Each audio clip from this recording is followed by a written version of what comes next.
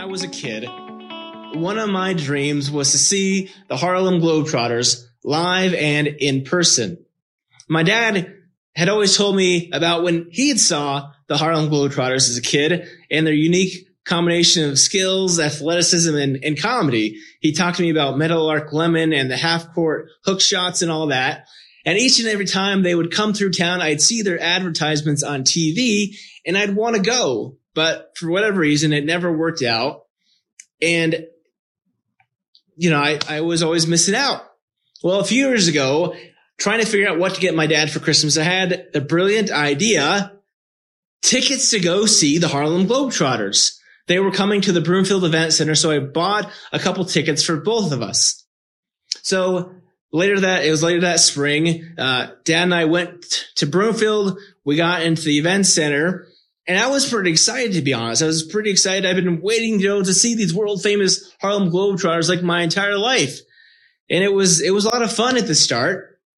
But truth be told, while it was entertaining at the beginning, eventually the shtick wore off, if you know what I mean. I already knew it was going to happen, right? The Globetrotters were going to win. The outcome was predetermined.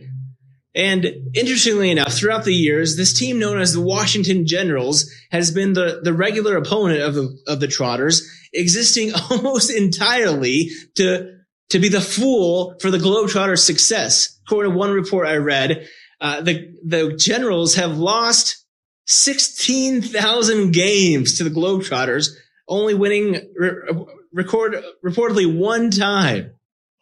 So for me, at least, knowing the outcome was predetermined, it made me less interested in seeing how it would play out. And I'll say sitting in the nosebleed seats didn't help so much either. And perhaps that's what makes the Globetrotters so unique. Despite the certainty of the outcome, they're able to entertain millions of fans every year.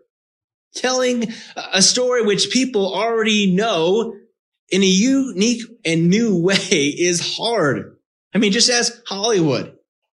Every year it seems new remakes of old movies come out, and probably just as often as those remakes are a hit, it's almost equally as likely that those same movies are going to be a flop. It's hard to keep people interested in a story they already know, they've already heard, they already know the outcome to. It's sort of like preaching on Easter. Easter Sunday. I've got enough of these. I've done enough of these. I've got enough of these under my belt to know how hard it is. Not only is it like the pinnacle of the Christian story, the Christian year, but it's also the most likely time to have new and returning guests and family coming to your church to see you on Easter. And all these new people, obviously, you want to impress as the pastor. To get them to come back again. And preaching a rousing and inspiring Easter message is one of the best ways to do that. So there's a lot of pressure, and it's hard sometimes to preach a good sermon when we already know what's coming. We know how the story ends, right? I remember one Easter, a few Easters back, I was at a small church, and we did 2 Easter services. We did a sunrise service and then like a 10:30 service. And after the early service, I gathered up all the bulletins to get them so we could reuse them for the next service. And someone in the audience had taken notes on the back of the bulletin and left it in the pew. And basically I saw all their notes, their family members just gripping my sermon and knew about how terrible it was. So it was challenging. I had to rally myself to give it another same sermon to a new crowd, hoping that they would be a little more impressed than the previous crowd. But seriously, as powerful and incredible as the basics of the story are, if we have any familiarity with Christianity whatsoever, we know the gist. Jesus died a gruesome death. He's buried for 3 days, and then after 3 days, he rises again. It's a wonderful story, but we kind of know what happens, right? But this year, this Easter, as much as we've heard the story a million times, as much as we can predict the pastor's sermon before he or she preaches it. This year we find ourselves in the midst of a story we have no idea how it's going to end. For about the past month, we've been in this unpredictable, or we've seen our predictable and conventional life completely thrown out the window, and we've been thrown for an absolute leap. Kids out of school, workplaces shut down, told to stay home. The story of our lives that we've been writing for ourselves is now being completely rewritten, and we don't know how it's going to end. And that's a really scary place to be. No less than a month ago, like me, you were probably finalizing plans for your kids' spring break. Or maybe you're rallying with your coworkers to finish a big project, hoping for a promotion. Or maybe you're saving up for a big life goal. And now it's all out the window. The money you saved up for that house or that car or that vacation now has to cover your expenses likely for the foreseeable future. Or the big project at work is on hold and you're just hoping they don't lay anyone else off. Or your kids are at home with you 24/7 and you're pulling your hair out. They're driving you crazy. The story we're writing for ourselves, the story we planned out, it's no more, and we don't know what to do. And it's in times like these that we often feel like we're on a long, winding road to nowhere, not knowing anywhere where we're going. That's in fact where two travelers found themselves many years ago, right after the unexpected crucifixion and death of Jesus. Now, as much as the story of the death and resurrection and crucifixion of Jesus is familiar to us and predictable to us, it was as shocking and unexpected to the early followers of Jesus, much as the coronavirus pandemic is unexpected to us today. Despite the early and repeated warnings of Jesus, so many of his followers were not hearing it. They weren't hearing it. In their minds, the story was already written. Jesus would be the hero, the revolutionary leader who would overthrow the occupying Romans and restore Israel to its ancient glory. They couldn't imagine anything else. So certain was the story in their minds that if you remember Peter, Peter, the well-known disciple of Jesus, he reprimanded Jesus of all people. He reprimanded Jesus saying, hey, this is not going to happen. You're not going to die. He reprimanded Jesus for suggesting anything else. They knew what was going to happen. They had it all planned out. The story was practically written. The story was practically written. But then something unexpected happened. Jesus died and everyone was completely crushed. Now again, we know the story, right? Jesus died and then he rises from the dead. But early on, way back then, they didn't have Twitter and Snapchat and all our technological tools to get the word out. So early on, people didn't quite know immediately what happened. And that's where we pick up the story for today.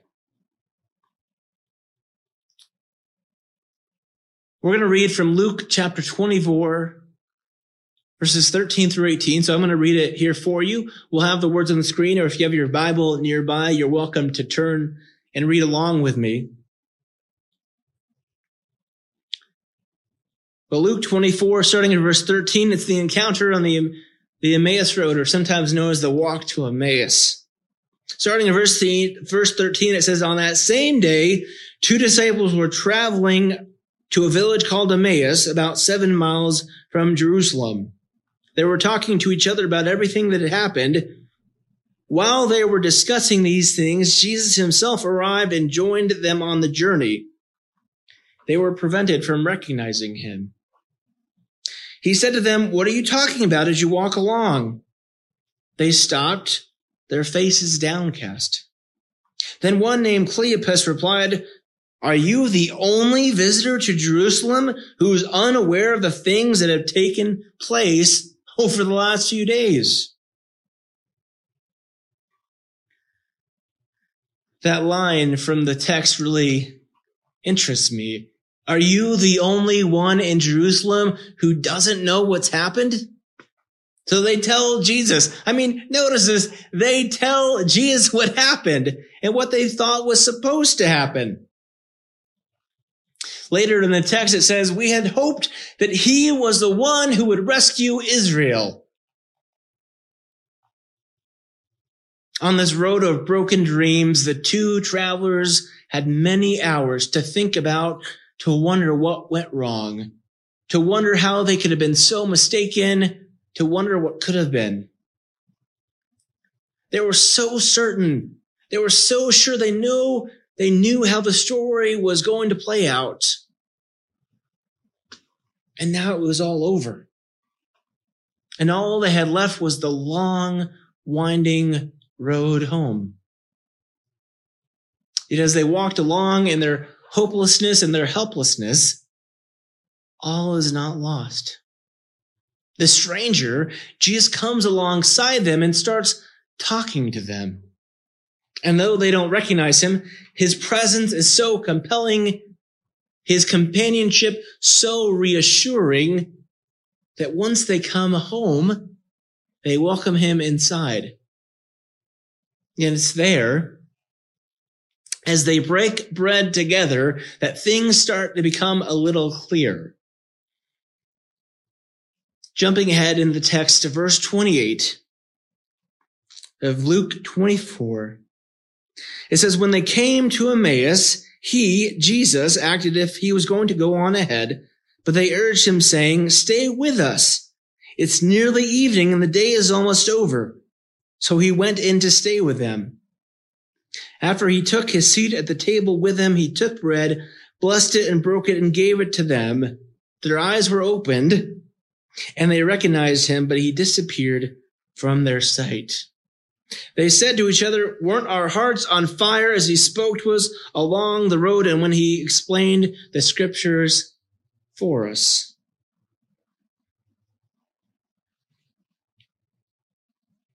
Well, here we are. Easter Sunday. In so many ways, we're like those travelers from long ago on the road to Emmaus. Everything we expected, everything we planned is out the window. In all likelihood, we're only at the beginning of this long and winding road with no real clue how long the journey will take or where the destination will lead us, let alone how the story will end. But listen to this. No matter the coronavirus, no matter the economic uncertainty, no matter the societal anxiety, regardless of that, this one thing remains. Jesus is risen. He is risen indeed. We don't know how the story ends, but the story of Jesus,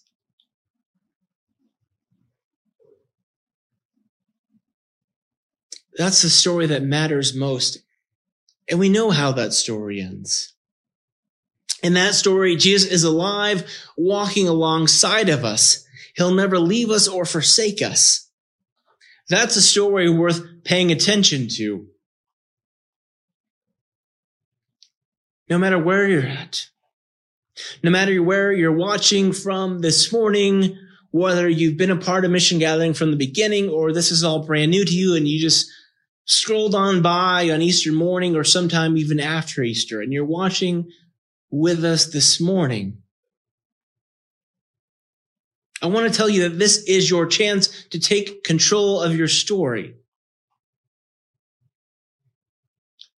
Now, in all likelihood, there are likely several parts of your story still yet to be written that you'll have little to no control over.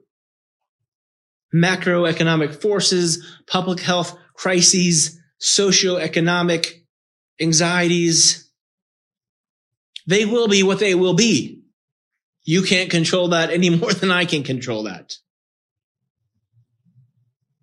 But what you can control, what I can control, the story that you write for yourself and the story that I can write for myself is that it's the story that God has already written for you and it's the story that God has already written for me. That God loves you deeply and immensely and personally, more than you or I can ever imagine. It's a story that you are God's child, I am God's child, and God is working even now, coming alongside you, loving you, supporting you, doing everything to bring some good out of these challenging times. And that's, I believe, the story that matters most, and that's the story that we can count on. And when you know that story, when you live that story, when you allow that story to become your story, you'll never be the same. You'll never be the same. So remember that story. Make that story your story. God is with you. God is with me. God is loving us. God is walking alongside us through that story, through this time together, helping us write a new story.